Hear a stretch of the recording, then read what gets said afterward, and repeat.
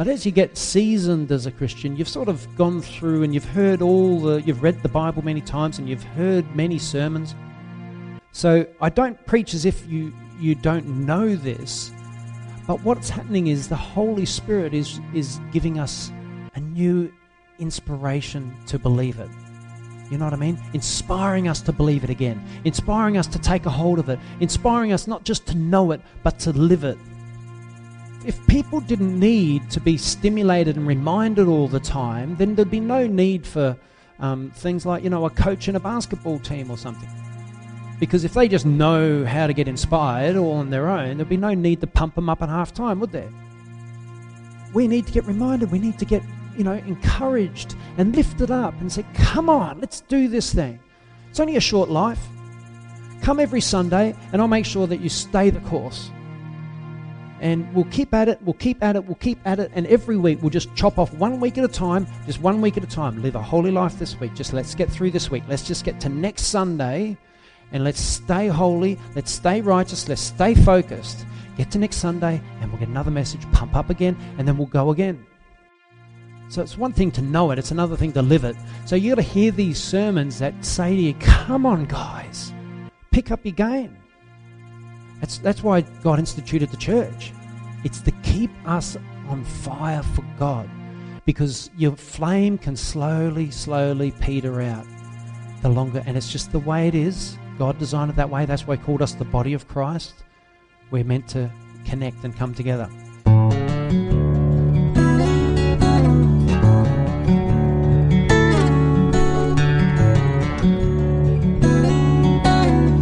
Now, I've been really looking forward to continuing in this series. Who knows that we've been going through a lot of scripture in the last few weeks? This survey, I think, is one of the most important surveys that this church, I think, is ever going to do. Getting through this much of the New Testament and pulling up every scripture that's related to salvation and holiness, just so we can establish the truth of this doctrine by not just pulling 5 or 6 scriptures up, but pulling literally hundreds and hundreds. I've got so many scriptures at home to go. Not that it's going to be this boring study, because as we go through, we're pretty well reading so much of every book of the Bible. It's just incredible how much you're going to get to understand the truth of Scripture by doing this survey. Now, if we just quickly go back to 1 Timothy, everyone there? 1 Timothy 4:16. And it says this: watch your life and doctrine closely. Persevere in them, because if you do, you will save both yourselves and your hearers. So this scripture to me is a powerful, powerful scripture. It says 2 things. Watch your life. What would that be in relation to? How you conduct yourself while you're on earth. Are you holy or are you unholy? So watch your life and watch your doctrine. Watch what you believe. Watch it closely. Study it. Don't leave it to chance. Don't trust that just what Rob's saying is the total and absolute truth. Go the extra mile and find out the truth. Now, you're going to get a lot of scripture from me. I'm going to do my best to be as truthful as I possibly can. I don't want to deceive anyone. I don't want to even deceive myself, because it says if you persevere in the correct doctrine and the correct lifestyle, you will save both yourself. So I don't want to, if I'm teaching the wrong doctrine, it could threaten my salvation and it could threaten yours. Who knows that the doctrines of Mormonism will not save you? Anyone who's studied Mormonism will quickly tell you that you can't be a Mormon and get saved according to Scripture, because it's a deceptive doctrine, right? Who has studied much about the emergent church? Has anyone studied much? I've got a great video you should borrow from me and watch. The emergent church denies that this is the Word of God. They said treat it like just any other book. And this is a church. It claims to be a church, claims to be Christian. They deny the doctrine of hell. They just say God is love, and that's the end of the story. So fear of God is out the window as well, and a whole range of things like that. Now, when you start doing that sort of thing, when you start tearing down fundamental doctrines of the faith, you can't get saved. Because you're not standing on the Word of God. You're not standing on what Jesus came to teach us. Does that make sense? And you think about it. Would Jesus be glad that someone's saying this isn't the Word of God? And saying that, hell doesn't exist? And all those sorts of things. You can't teach those doctrines. We've got to teach what the Bible says. We've got to have at least one book or one thing in life that we can stand on and say, this is absolute. Right? Translations aside.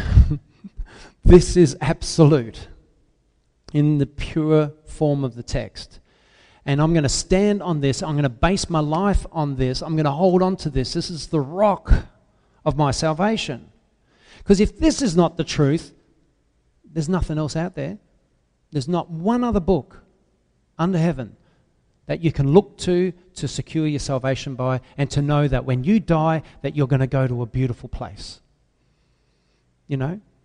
So we got to hold on to this and never deny what it says, and never think that it's not true, or maybe that's just an interpretational error. It doesn't really mean that. So let's start having a look at 1 John. We're going to get through 1 John today. That's my goal. We've been through 1 Peter and we've been through 2 Peter. Now we're going to go through 1 John. And I want you to turn to 1 John 5:13.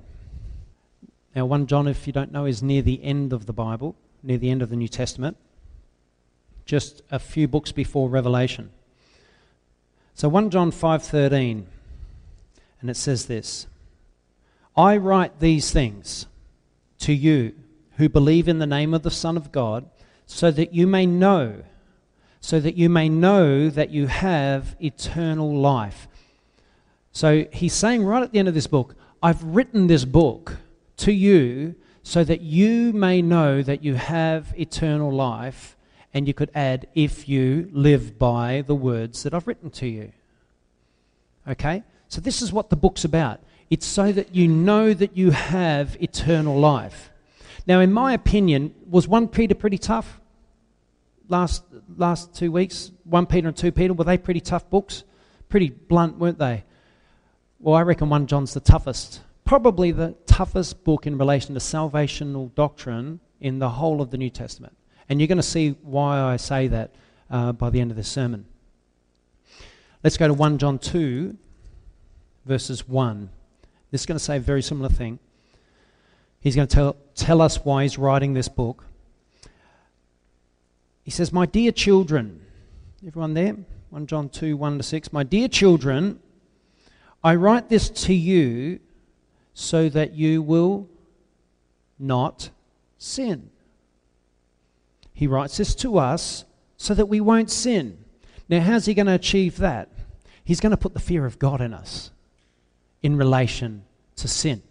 He's going to make us be scared to sin, to not want to sin because of the eternal consequences of sin. Remember, Jesus died to be rid of sin, to do away with sin in the sense of so that it won't have power over us anymore. However, if we let it get power over us again, then we've got some repenting to do. Because the power of the Holy Spirit is to enable us to live a righteous and holy life. That's what the power of the Holy Spirit is for. One of the things the Holy Spirit is for is to enable us to live a righteous and holy life. Now, if you're not living a righteous and holy life, you're not living by the power of the Holy Spirit. That's pretty well the only way I can sum it up. Does that mean you're not saved? No, it means you must repent so that the Holy Spirit can come back and empower you to live a holy and righteous life again. Yeah?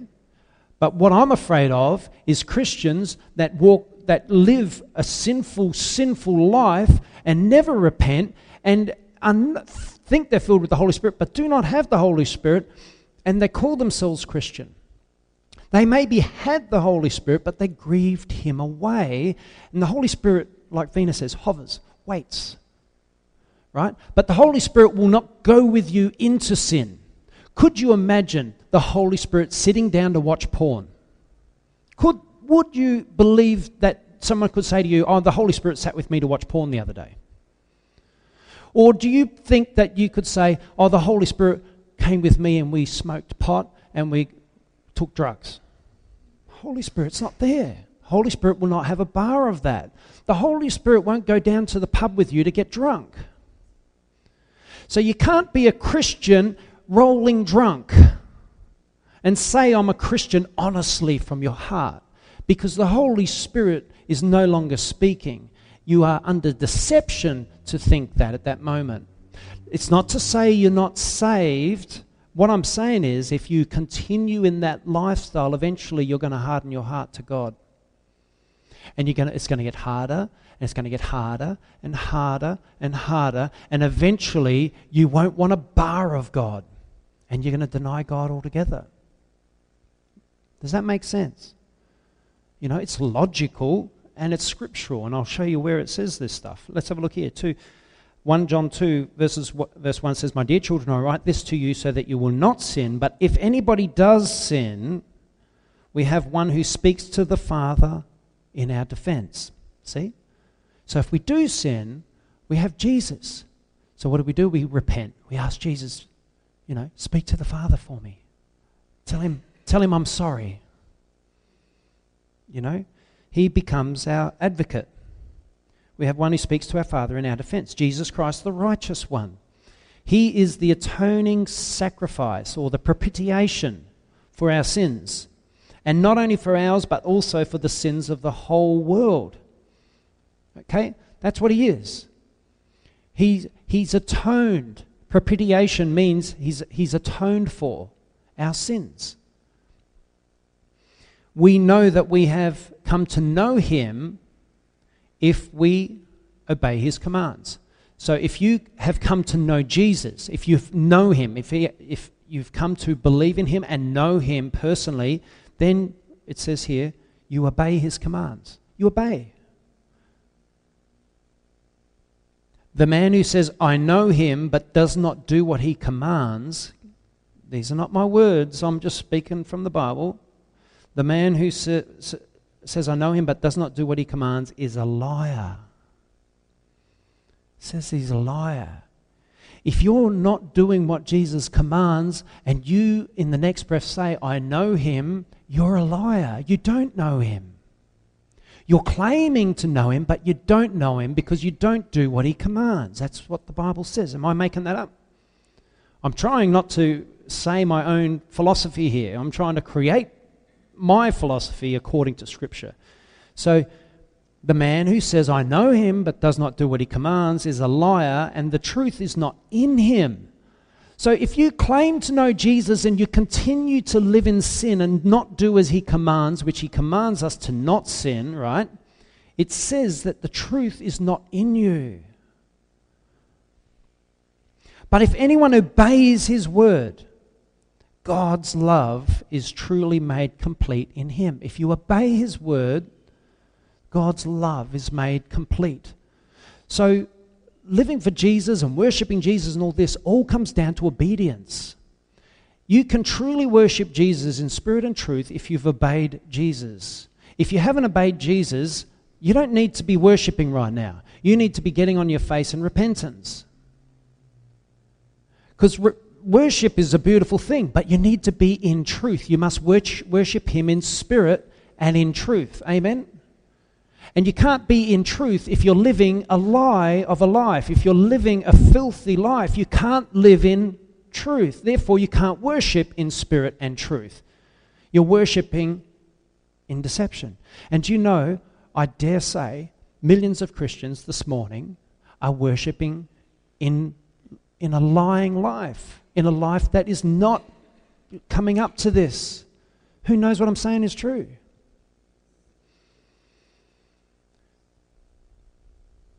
But if anyone obeys his words, God's love is truly made complete in him. This is how we know we are in him. And this is how we know. Whoever claims to live in him must walk as Jesus did. Obviously, isn't it? What have we got to do? We've got to walk as Jesus did. If we claim to be Christian, then walk like Jesus. It's as simple as that. Now these, again, I'm going to tell you, these are not I haven't made these conclusions and then tried to find Scripture to back me up. I've made these conclusions because Scripture tells me, and when people try to tell me that, you're being legalistic by preaching holiness and all this sort of stuff, I can't agree. I'm saying, well, that means the Bible is full of legalism. But as I've always said, legalism is not holiness. When you're holy, you're not being legal. You're following the Word of God. Amen? Jesus died to make us holy. He didn't die so that we can sin all we want and still get into heaven.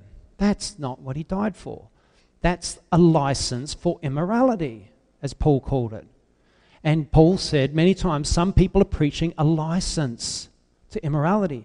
And that license now is spreading through some of the biggest churches in the world. Let's go to 1 John 1, 8 to 10.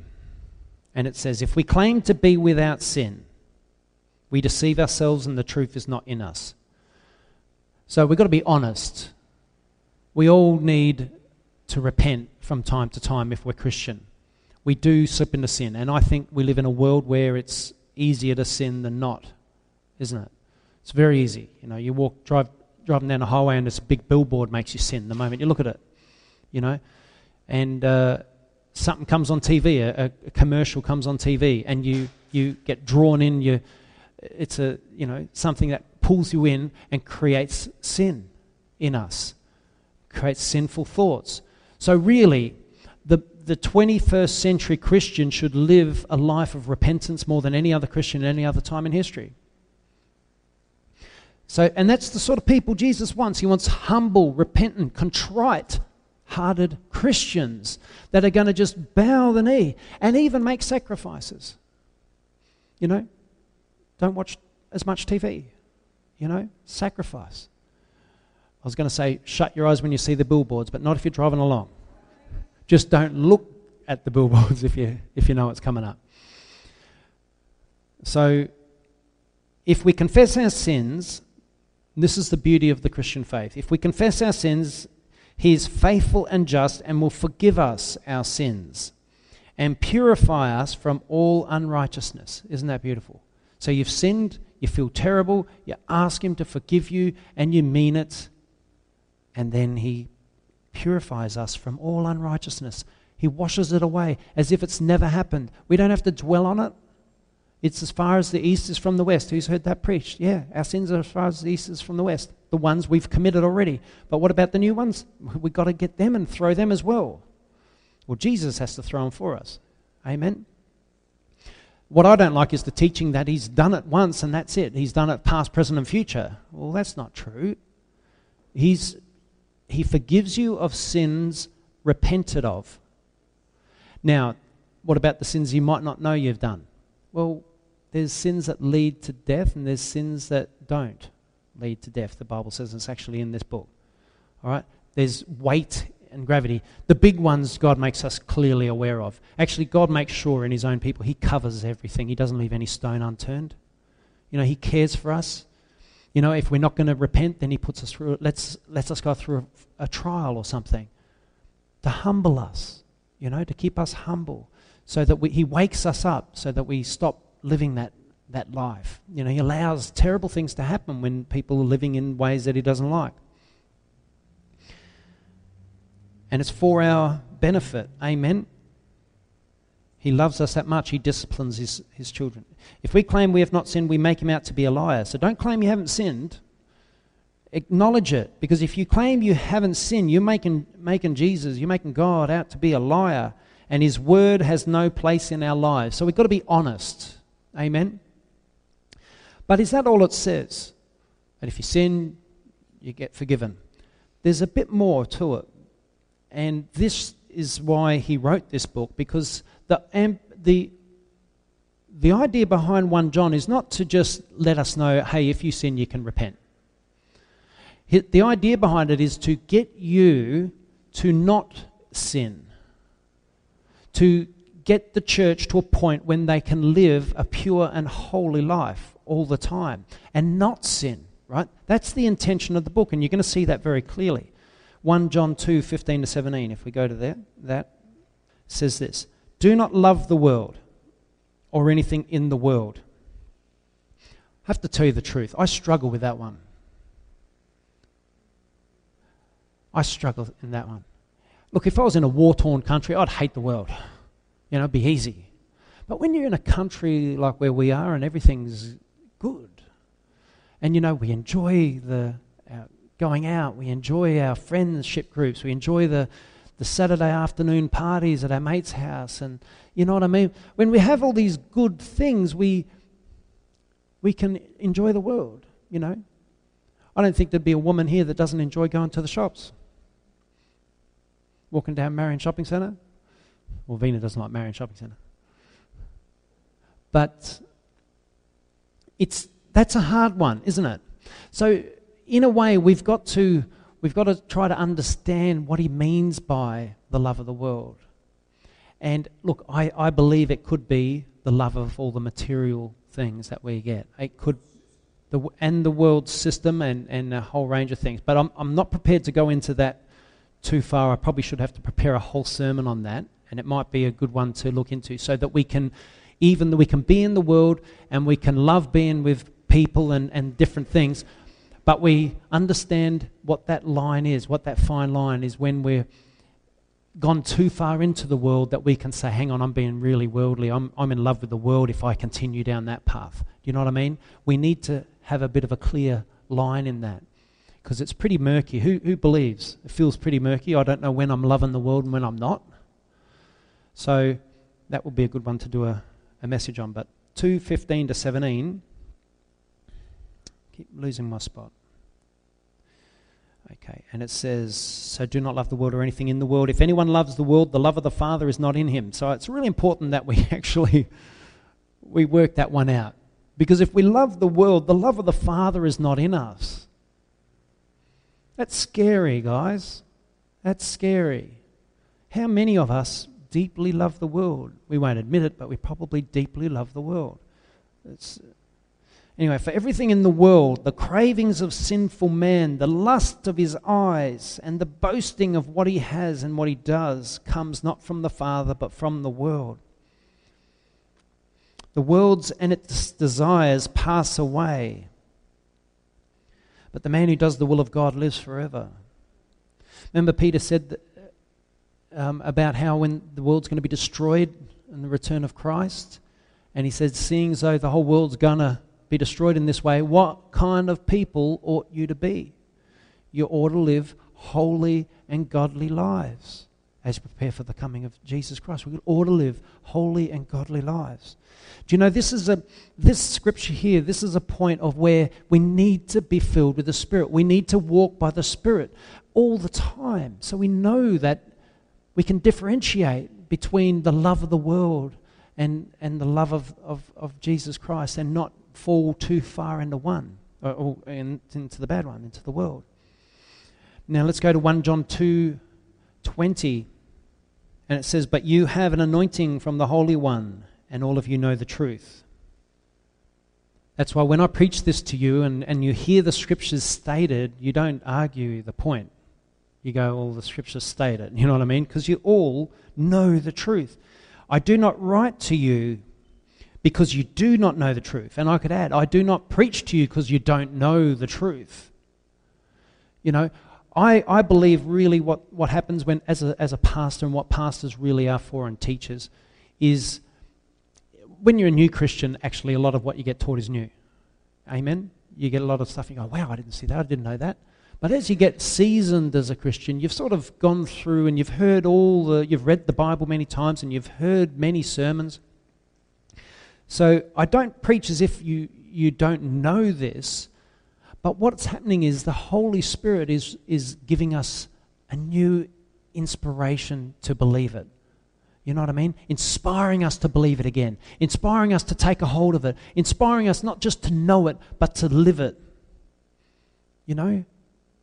Who knows that knowledge is just simply knowledge, but wisdom is knowledge applied? Yeah? So it's one thing to know it, it's another thing to live it. So you got to hear these sermons that say to you, come on guys, pick up your game. you know. If people didn't need to be stimulated and reminded all the time, then there'd be no need for things like, a coach in a basketball team or something. I just watched Alicia play basketball yesterday. There's no need for a coach, because if they just know how to get inspired all on their own, there'd be no need to pump them up at half time, would there? But they do. Do we need pumping up? We need to get reminded. We need to get, encouraged and lifted up and say, come on, let's do this thing. It's only a short life. Come every Sunday and I'll make sure that you stay the course. And we'll keep at it, and every week we'll just chop off 1 week at a time, just 1 week at a time. Live a holy life this week. Just let's get through this week. Let's just get to next Sunday, and let's stay holy, let's stay righteous, let's stay focused. Get to next Sunday, and we'll get another message, pump up again, and then we'll go again. We may need a second message in the week sometimes, like a Wednesday night meeting. Well, it's prayer at the moment, isn't it? Just keep it prayer. But you know what I mean? We need that. We need it because we forget. Amen? That's why God instituted the church. It's to keep us on fire for God, because your flame can slowly peter out the longer, and it's just the way it is. God designed it that way. That's why He called us the body of Christ. We're meant to connect and come together. Okay, let's keep going. 1 John 2:28-29, and it says, "And now, dear children, continue in Him." He's pumping up this church. He's saying, continue in Him, continue in Him. Don't look away. Now, this is back in the early church. This is the church that is considered one of the, when the church was the best it could be. They were still getting pumped up. They still needed to get pumped up. Come on, guys, continue in Him, so that when He appears, we may be confident and unashamed before Him at His coming. How many of you could confess that there would be periods in your Christianity where if Jesus returned that day, you would feel ashamed before Him? Yeah? I know there'd be many times. I'm so glad Jesus hasn't come, a few years ago. I would have been in a real bad place, caught in the act sort of thing. But we've got to remind ourselves, Jesus is coming. Now, this imminent return of Jesus teaching, I don't fully agree with that. I believe there's prophetic scriptures that must be fulfilled before He can come. But that's not to say that we can't depart from this planet earlier than expected. And suddenly it says, to be absent from the body is to be present with the Lord, and destined for a man to die once and then to face judgment. We don't want to be found, in a situation where we're going to be ashamed before Him. And that's why He's saying it. Stay with this. Continue in Him, so that when He appears, we may be confident and unashamed before Him at His coming. If you know that He is righteous, you know that everyone who does what is right has been born of Him. That's getting down to the real, that's where this doctrine is really kicking in. Everyone who does what is right has been born of Him. I actually believe you can be born into God, and you can choose not to be part of the family. Who knows that, some children born into a family, you raise them and then they don't want to have anything to do with you anymore, and they just cut off. Just because we've been born again doesn't mean that Jesus is going to hold us prisoners. Jesus is not going to hold us against His will, against your will. He wants His children to love Him and come to Him with all their heart. Amen? That's the obvious. And that's what I'm getting from what I'm reading here. 1 John 3:2-10. So we've got a little bit to read.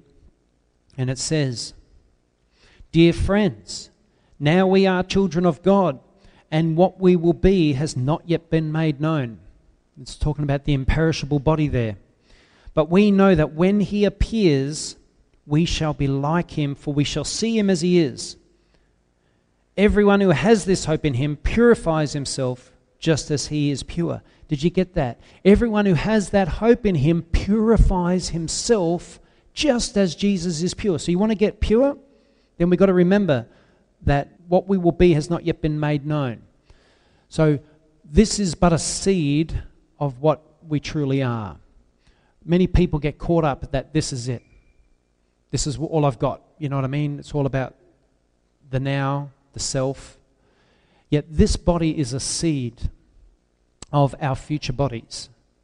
And how different, when you look at a seed to the plant, do they look a little different? Yeah, so we didn't even know what we're going to look like. Yeah, it's going to be, I think we're going to look pretty freaky. You know, if we came in our imperishable bodies, we'd be worshipped in this world because it'd be the most magnificent thing you've ever seen. So we don't even know. And it says, dear children, now we are children of God, and what has not yet been made known. But we know that when he appears, when Jesus appears, we shall be like him, for we shall see him as he really is. And everyone who has this hope purifies himself. You get pure by considering the return of Christ. You purify yourself, and everything that you do in your day, if it becomes according to the light of Jesus' return, in accordance with this coming judgment, in according with coming before a holy God. Amen? That's how we get pure. We get purified by that. Everyone, this is verse 4, everyone who sins, now I want you to really hear these words because this is where John gets really hard. Everyone who sins breaks the law. In fact, sin is lawlessness. But you know that he appeared so that he might take away our sins, and in him is no sin. And then John adds, no one who lives in him keeps on sinning. Just no one. If you're in him, you don't sin.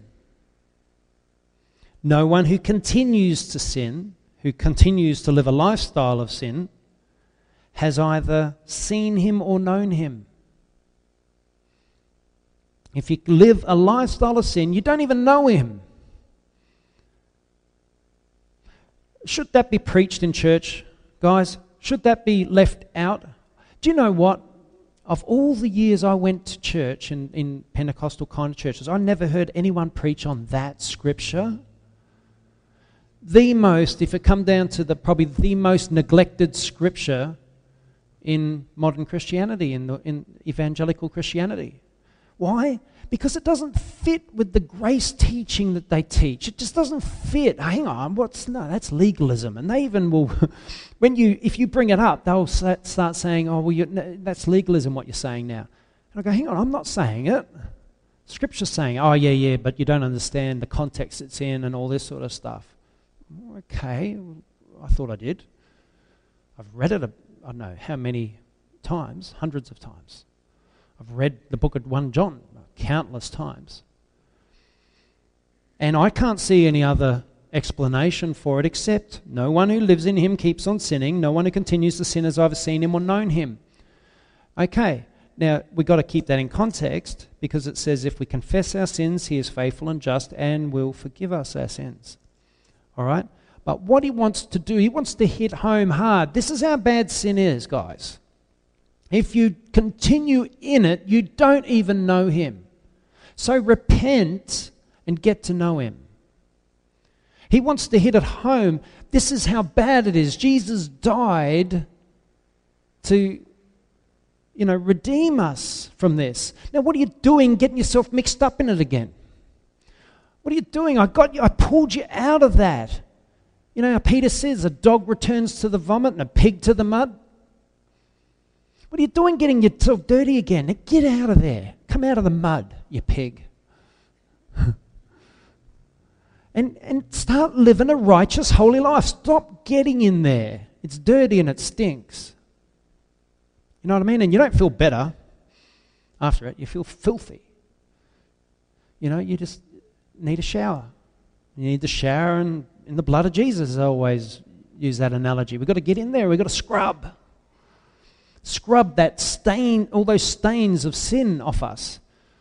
Filthy, we get filthy. Our garments get filthy. Our garment of salvation gets stained in the mud. And we get out, and I'm still saved. Yeah, where's your garment of salvation? Well, I'm wearing it. But it's filthy. It's supposed to be pure white. Yeah, there's a bit of white there. You know what I mean? How could we stuff this doctrine up? Watch your life and doctrine closely. If you persevere in them, you'll save both yourself and your hearers. If you don't get this part of it right, salvation is a big thing. That's what the whole thing's for. This is why I'm doing a survey of the New Testament, so that when people say, you're preaching legalism, I'll say, well, watch my survey, will you? It's 20 parts. Every scripture, I don't leave any stone unturned. I've had it with trying to pull up I've done sermons where I've pulled up 25, 30 scriptures, and I think that's enough to establish the doctrine. No, it's not enough. People still want to give me complaints on the internet. So I thought, okay, let's go through the entire New Testament. You guys are going to be scholars at this by the end. You're going to know it. But I'll tell you, just because we're doing this topic, how many scriptures have we read today already in the book of 1 John? A lot? All right. A lot more scripture than normal? Yep. I hope it's interesting. But we're going to go deeper into the Bible than you've ever gone, because we're not going very far. I'm just going to you don't go very far before you find another scripture that pertains to it. And that's the reason that is because the apostles were very, very concerned with salvation, because they knew the people that had come to believe didn't come because they were going to get rich. They didn't come because they thought grace was a coverall and you can sin and all this sort of stuff and still get saved. They didn't come to that sort of message. They came to the apostles' teaching, and the apostles' teaching emphasized holiness and righteousness, and it emphasized salvation, and that salvation and the evidence of that is that you don't sin. But then they add, but if you do sin, you come to the advocate who will stand in your defense. Right? And how do you do that? The only way is through repentance. It's an obvious. Amen.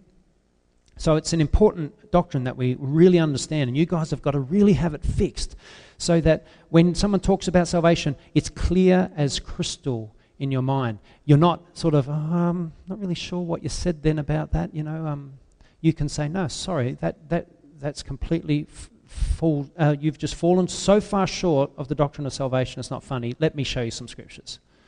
And you could open anywhere in the New Testament and there'll be scriptures I've preached from in relation to this. 1 John 3, 2-10, dear children. And we'll go back to verse 6 to say it again. So no one who lives in him keeps on sinning. No one who continues to sin has either seen him or known him. Highlight that scripture, guys. Put some marks around it and read it often, because it's there to keep us on the path of life.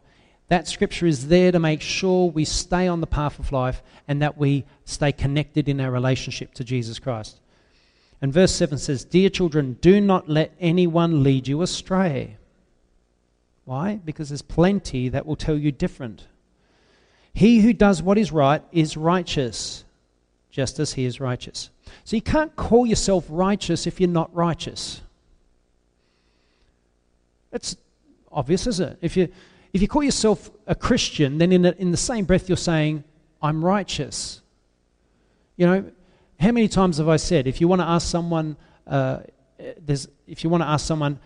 a Christian should be like, don't ask Christians these days, because Christians will tell you all sorts of funny things. You ask an atheist. They'll tell you what a Christian should be like. They'll tell you a Christian is righteous and holy, or should be at least. He's someone that reads the Bible often. He's someone that prays often. He's someone that attends church, is part of the body of Christ. That's what they would figure as a Christian. And there wouldn't be any problem with their clarity, because I'd think, well, that's exactly what Christians are. But you ask so many Christians these days what Christians are meant to be, and they don't have a adequate answer. They have a twisted answer because they've let people deceive them. Dear children, do not let anyone lead you astray. He who does what is right is righteous, just as he is righteous. He who does what is sinful is of the devil, because the devil has been sinning from the beginning. See, if you live in sin, you're of the devil. And I don't think any of you want to be of the devil. And I don't think any Christian really wants to be, associated with the devil. To be saying, well, you personally know, don't you, of and I'm not using his name for a reason, because it's on video, But you personally know of Christians that live in sin, yet call themselves Christians. But they're not of the Christians. They're of the devil. They really are. You could call them Luciferians. Because they're living in sin. They drink and go out, till late at night. Can't get to church Sunday morning because they're too hungover, so they come Sunday evening. They're of the devil, according to Scripture. Not according to Rob Carledge, according to Scripture. It says, "Dear children, do not let anyone lead you astray. He who does what is right is righteous, just as he is righteous. He who does what is sinful is of the devil, because the devil has been sinning from the beginning." The reason the Son of God appeared was to destroy the devil's work. That's why Jesus came. That's why we're Christian. If we call ourselves Christians, we have overcome the evil one by the blood of the Lamb. And then it says in verse 9, "No one who is born of God will continue to sin,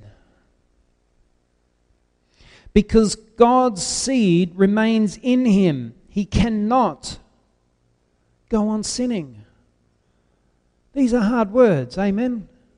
These are hard words. If they're cutting deep, repent. Say, "Lord, forgive me. Forgive me." This is how we know, and this is the cloud of witnesses in heaven. This is how we know who the children of God are and who the children of the devil are. Anyone who does not do what is right is not a child of God. If you don't do what is right, you're not a child of God. Now I know why they don't preach this in church. Because but I love getting drunk on a Friday night straight after work, and I love Thursday night, down at the Holdie.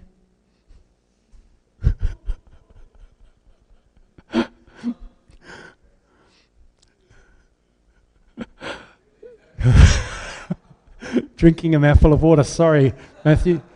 I got him at a bad time.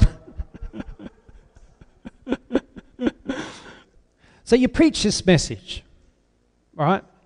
Now, if everyone is holy, they just go, "Yes, yes, amen, amen, amen." But if we're filled with stuff that we know we shouldn't do, then we'll, what some people, I've had people say they come here and they feel condemned. I said, no, that's because you haven't got a humble heart. If you had a humble heart, you would feel convicted. And then you'd go home and get right with God, amen? Get on your knees and say, "Lord, I haven't been living the right life."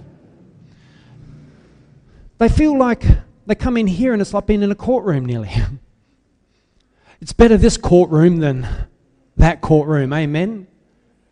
Get convicted here. You get condemned there. You take what your sin is here, there, you're gone forever. Destroyed forever. But you get convicted here. You don't get condemned here, you get convicted. And you take that conviction and you let it change you. Right? But look at this, the numbers. Isn't that interesting? It's a reflection of the last days, guys. It's a reflection of the times we're living in. Back in the 50s, this church would have been full. No one would have walked out. They would have said, "Preach on, brother. That's the gospel." Amen? They would have. They come today and they go, "That's not the gospel. I don't get told that these sorts of things. I don't get these scriptures read to me. No one who is born of God will continue to sin. I just get taught that you vicariously stop sinning, miraculously. You receive Jesus at the altar, and then after that, you're a perfect child of God. And don't let anyone tell you any different. There is no condemnation for those in Christ Jesus." Who's heard that? They forget the other half of that scripture that's left out of the NIV, but it's down at the bottom. Romans 8. Should we go there? Yeah. Romans 8. Not just in the NIV, in a lot of them. Romans 8, and it says, "Therefore, there is now no condemnation for those who are in Christ Jesus. Does any of your versions have a little a or something there? Sorry? Little x. Now, if you go down to the bottom of the page, and it says, who do not live according to the sinful nature, but according to the Spirit. Does anyone say that? It should say it somewhere.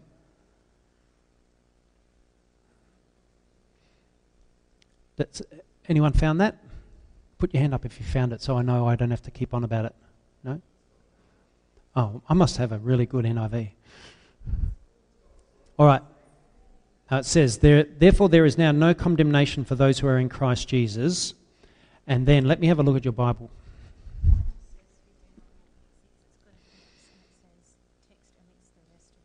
Oh, yep. Is that an NLT? Oh, it's a New King James, yeah. Well, it should say, for those who do not live according to the sinful nature, but according to the Spirit. Yours would have that. Now, what that means is this. There is no condemnation for those who are in Christ Jesus who do not live according to the sinful nature, but according to the Spirit. But then the inference is quite clear. There is condemnation in Christ Jesus for those who live according to the sinful nature. Right? So when they teach this passage out of context, and I'm going to actually be in this survey, I'm going to be preaching through Romans chapter 8 and chapter 7 and chapter 6, right? Because within that, he goes into more elaborate teachings on what that means, that there is condemnation for those who live according to the sinful nature. And what he says is basically you're not under the law, you're under the Spirit. And if you're under the Spirit, you will not fulfill... if you're under the Spirit, you will fulfill the requirements of the law. It says that, right? So if you're in the Spirit, you fulfill the requirements of the law. Because if you don't sin, you're fulfilling the requirements of the law. So when it says you're not under the law, it's not saying the law doesn't govern us any longer. It doesn't mean you can go out there and do 100 kilometres an hour straight down a 60k zone. Ben, next time you think of that. Cop pulls you over. Sorry, mate, I'm a Christian. Not under the law. No, it doesn't mean that. And it doesn't mean that, you can commit adultery now. One of the 10 Commandments. It doesn't mean you're not under the law. What it means is you're not struggling to be righteous by fulfilling those things. He says you're living in the Spirit now, you just naturally will fulfill the requirements of the law because you live according to the Spirit. And you won't sin according to 1 John. He says here, go back to 1 John, I hope you still got your finger there. This is how we know who the children of God are and who the children of the devil are. Anyone who does what is right does not do what is right is not a child of God. So if you're not fulfilling the requirements of the law, right, you're not a child of God. So that might sound like legalism, but it's got nothing of the sort. It's what Scripture says. We must walk by the Spirit. If we walk by the Spirit, we will fulfill the requirements of the law.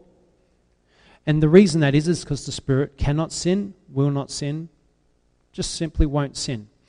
And so if you're living in the Spirit, you won't sin because the Holy Spirit will not sin.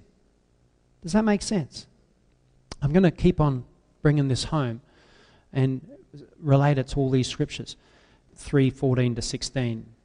So quickly I'll go forward to that. And it says, we know that we have passed from death to life. Amen? Because we love our brothers. That's one of the signs. Anyone who does not love remains in death. Anyone who hates his brother is a murderer, and you know that no murderer has eternal life in him. And Jesus backed that one up, didn't he? He says that if you don't forgive your brother, you will not enter into the kingdom of heaven. So a Christian, if he has hate in his heart, if a Christian who does everything else right, yet he hates his brother and he doesn't want anything to do with him and he's cut him off and he will not forgive him and he's hardened his heart to that person, he will not enter the kingdom of heaven. He is not saved. According to Scripture. So a Christian is known by their ability to forgive, and a Christian is known by their ability to love unconditionally. I've read of stories of in Fox's Book of Martyrs and Jesus Freaks of a woman. I remember this one particular story. Her husband, and I think her son, was killed by a mob of Muslims or something, and she made it clear at the funeral, because she reckoned the whole town turned out, and she believed even the people that murdered her husband and her son were there, and she made it well clear how much she's forgiven them and she loves them.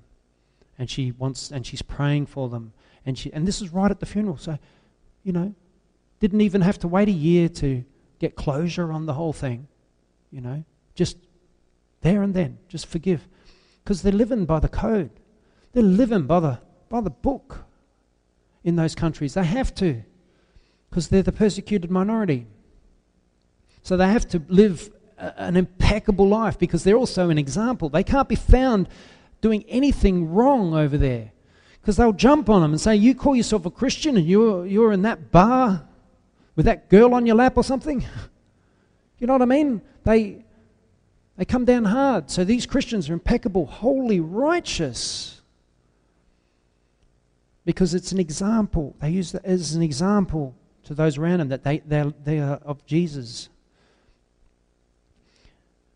I can't see where I'm up to. This is how we know that love of Jesus Christ. Jesus Christ laid down his life for us, and we ought to lay down our lives for our brothers.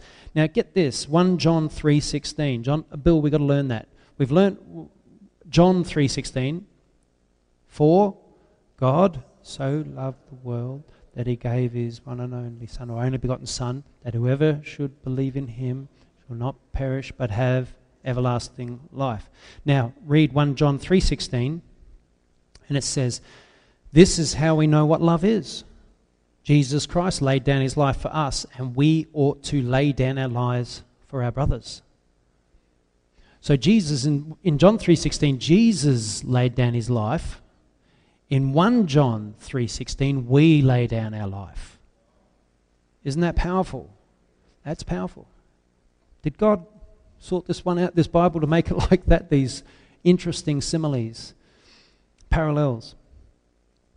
All right, I'm nearly finished, guys. 1 John 3:21-24. It says, dear friends, if our hearts do not condemn us, we have confidence before God and receive from him anything we ask, because we obey his commands and do what pleases him.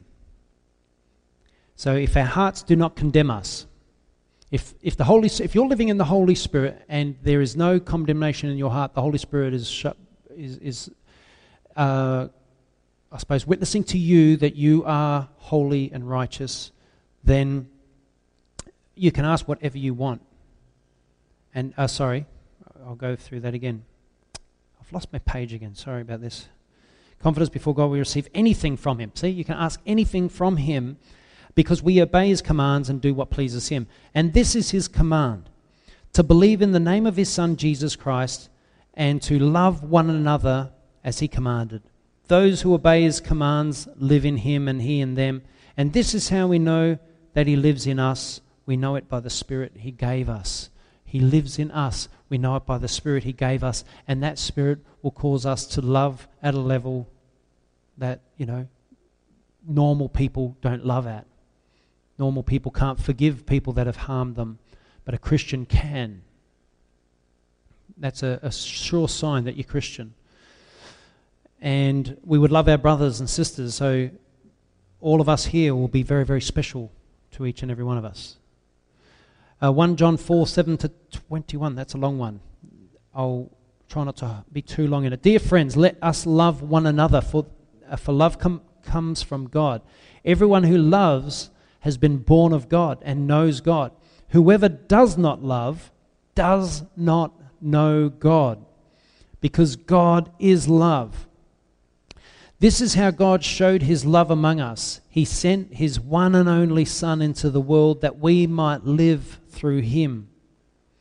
This is love, not that we loved God, but that he loved us and sent his Son as an atoning sacrifice for our sins. That's like John 3:16, isn't it? all over again through there. Dear friends, since God so loved us, we also ought to love one another. No one has ever seen God, but if we love each other, God lives in us. So we haven't seen God the Father, but God lives in us. Isn't that special? We haven't seen him, but he lives in us. We can't see air, but we breathe air, don't we? We know it's there because if it wasn't, we would die. Right? We can't see it, but we breathe it. It's in us. And so he said we'll know God and his nature will be, through the things he's made. So air is like that. So we haven't seen God, but he lives in us. Amen? So, do you know where I was up to just then? Oh yeah, I do now. No one has ever seen God, but if we love each other, God lives in us and his love is made complete in us. We know that we live in him and he in us because he has given us his Spirit. And we have seen and testified that the Father has sent his Son to be the Saviour of the world. And if anyone acknowledges that Jesus is the Son of God, God lives in him and he in God.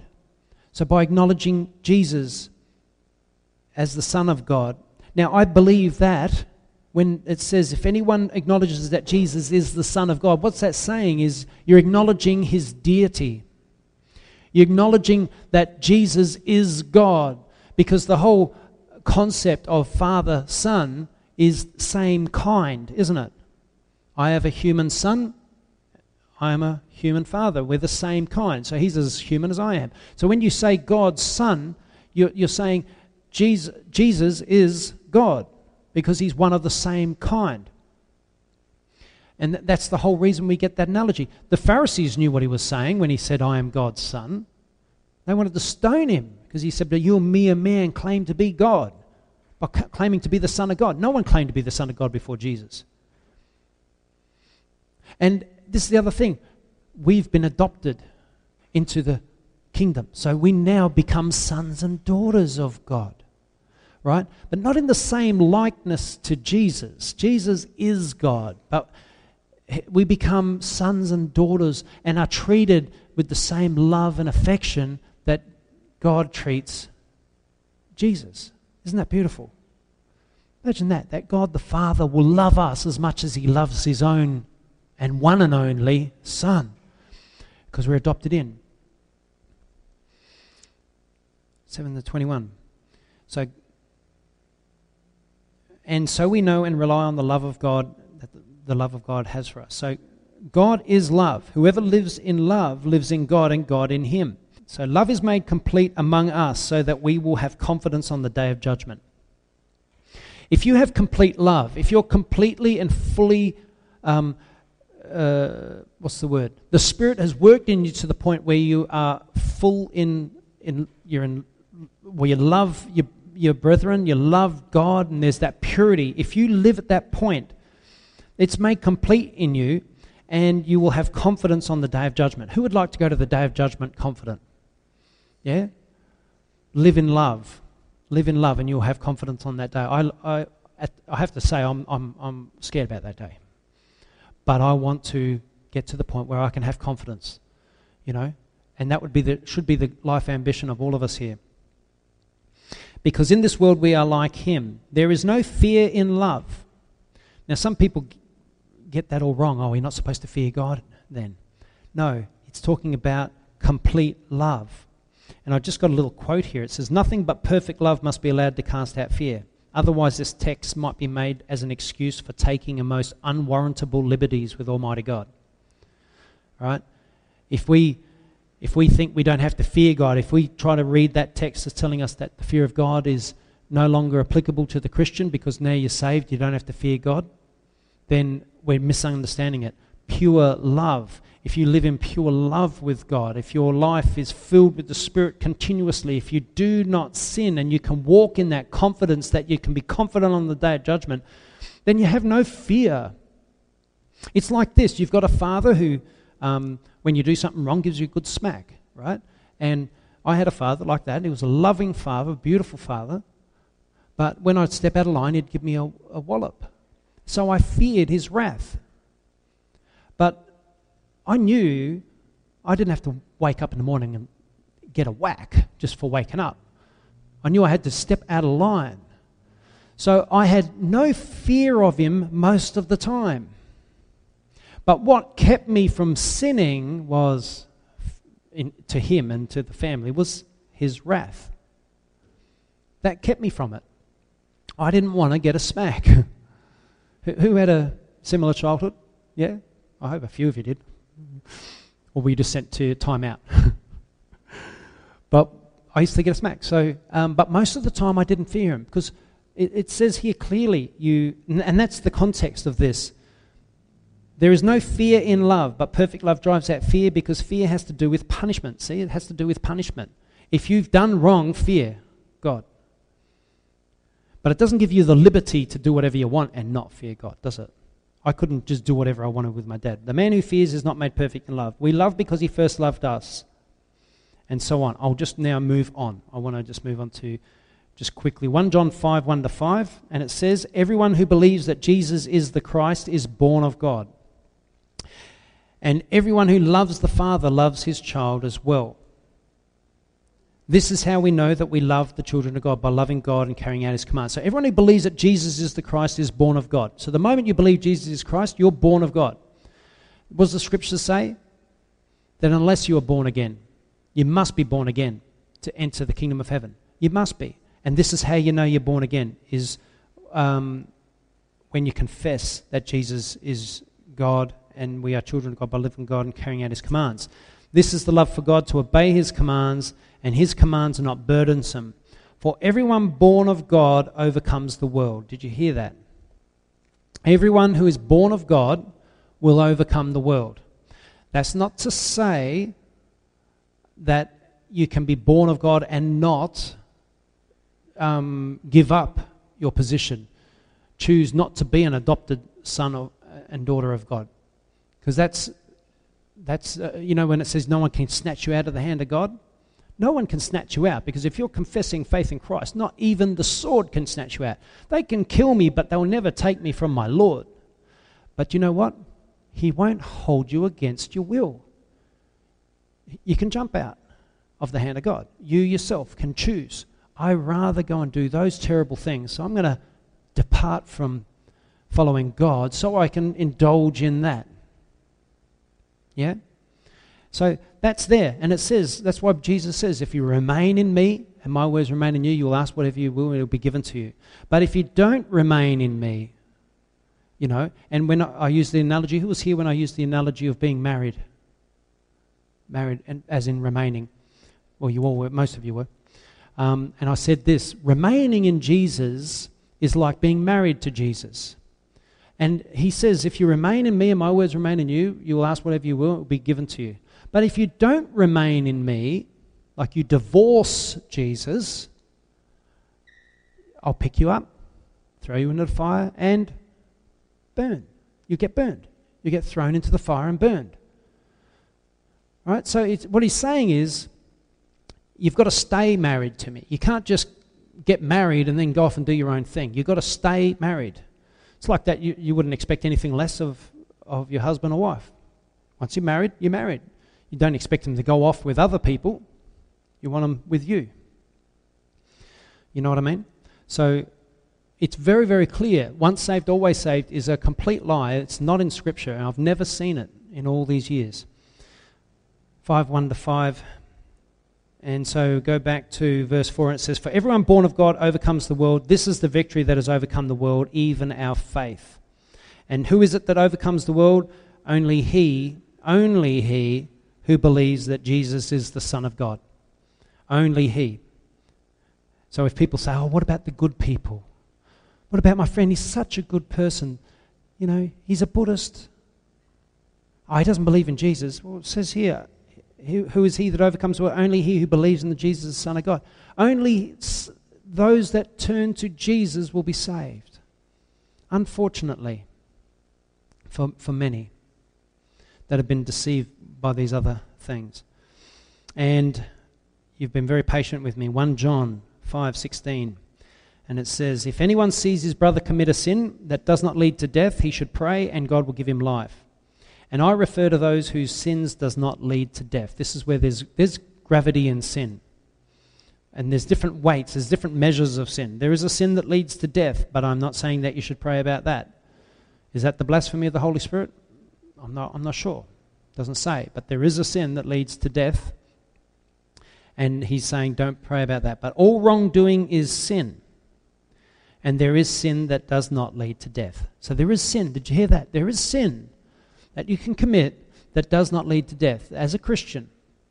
And because there's different kinds of sin. There's the Christians that will never renounce the faith, but they also never really walk strong in God either. They live a weak Christian life, right? They barely live a Christian existence, but they are strong enough to resist doing the wrong thing and all those sorts of things. Who knows it? Who knows Christians like that? Yeah, they live the life, and there's in one sense there's nothing wrong with that because they're going to get into heaven, but when they get there, God's going to have a few things to say to them. You know, he'll embrace them, but he'll say, you wasted your life. You lived a mere existence for me. I wanted you to fulfill the Great Commission. I wanted you to win souls. I wanted you to pray. I wanted you to pray and see, the faith spread through your community. I wanted so much for you, but you just got through. Yeah? It's the equivalent of someone in a workplace situation and they do just the bare minimum and that's all they're paid to do, so that's all they do. And they go through each day and they've been there 20, 30 years, they get the retirement bonus and all that, but they've never really moved. But then you get those that come in and they just like go for it and they do twice what that guy does, and before they're in management positions and they're getting invited to the boss's lunch and all that sort of stuff, and they're different. They get close to the boss. And that's how it is with Christ. We can just live a mere existence, and this is probably the challenge for you guys today. Are you willing to just live a mere existence? Just living out your Christian life from day to day?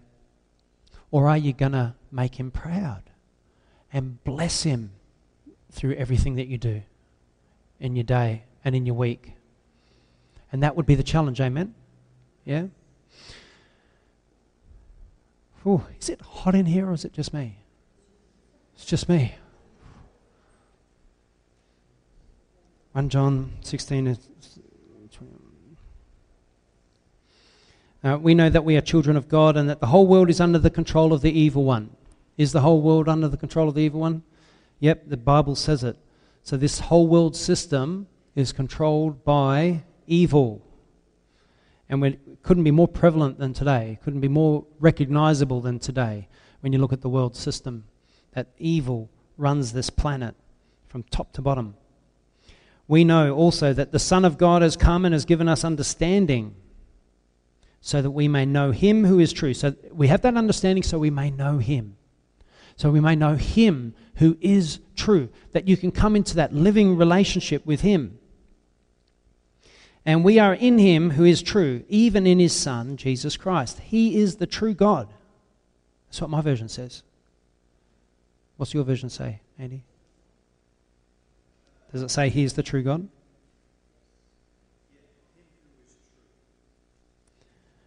And anyone else, what version is that? Is that an NASB?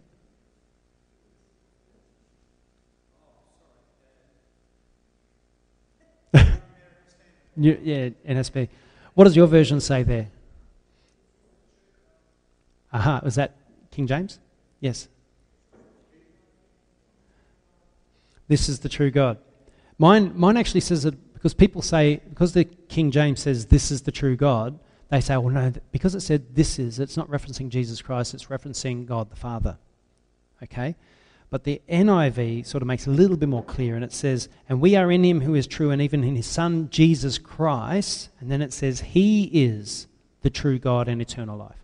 So it's specific. He is Jesus Christ. And I like that. So that it's a really good translation in that. Remember I don't know if I was saying it last week, but every translation has its good and bad points. That's a good point of the NIV. Dear children, keep yourself from idols. I love that. That's the end of the letter. Just throw that one in. Keep yourself from idols. And how many people have idols in their life, you know? And it doesn't have to be a little pile of idols in the corner. It can be, you know, your car can be your idol, fishing can be your idol, your friends can be your idol, restaurants can be your idol, food. So many things that there's so many things that we can build idols up in our life. You know, kids make singers and actors and so on idols. They even had a show called Australian Idol and American Idol.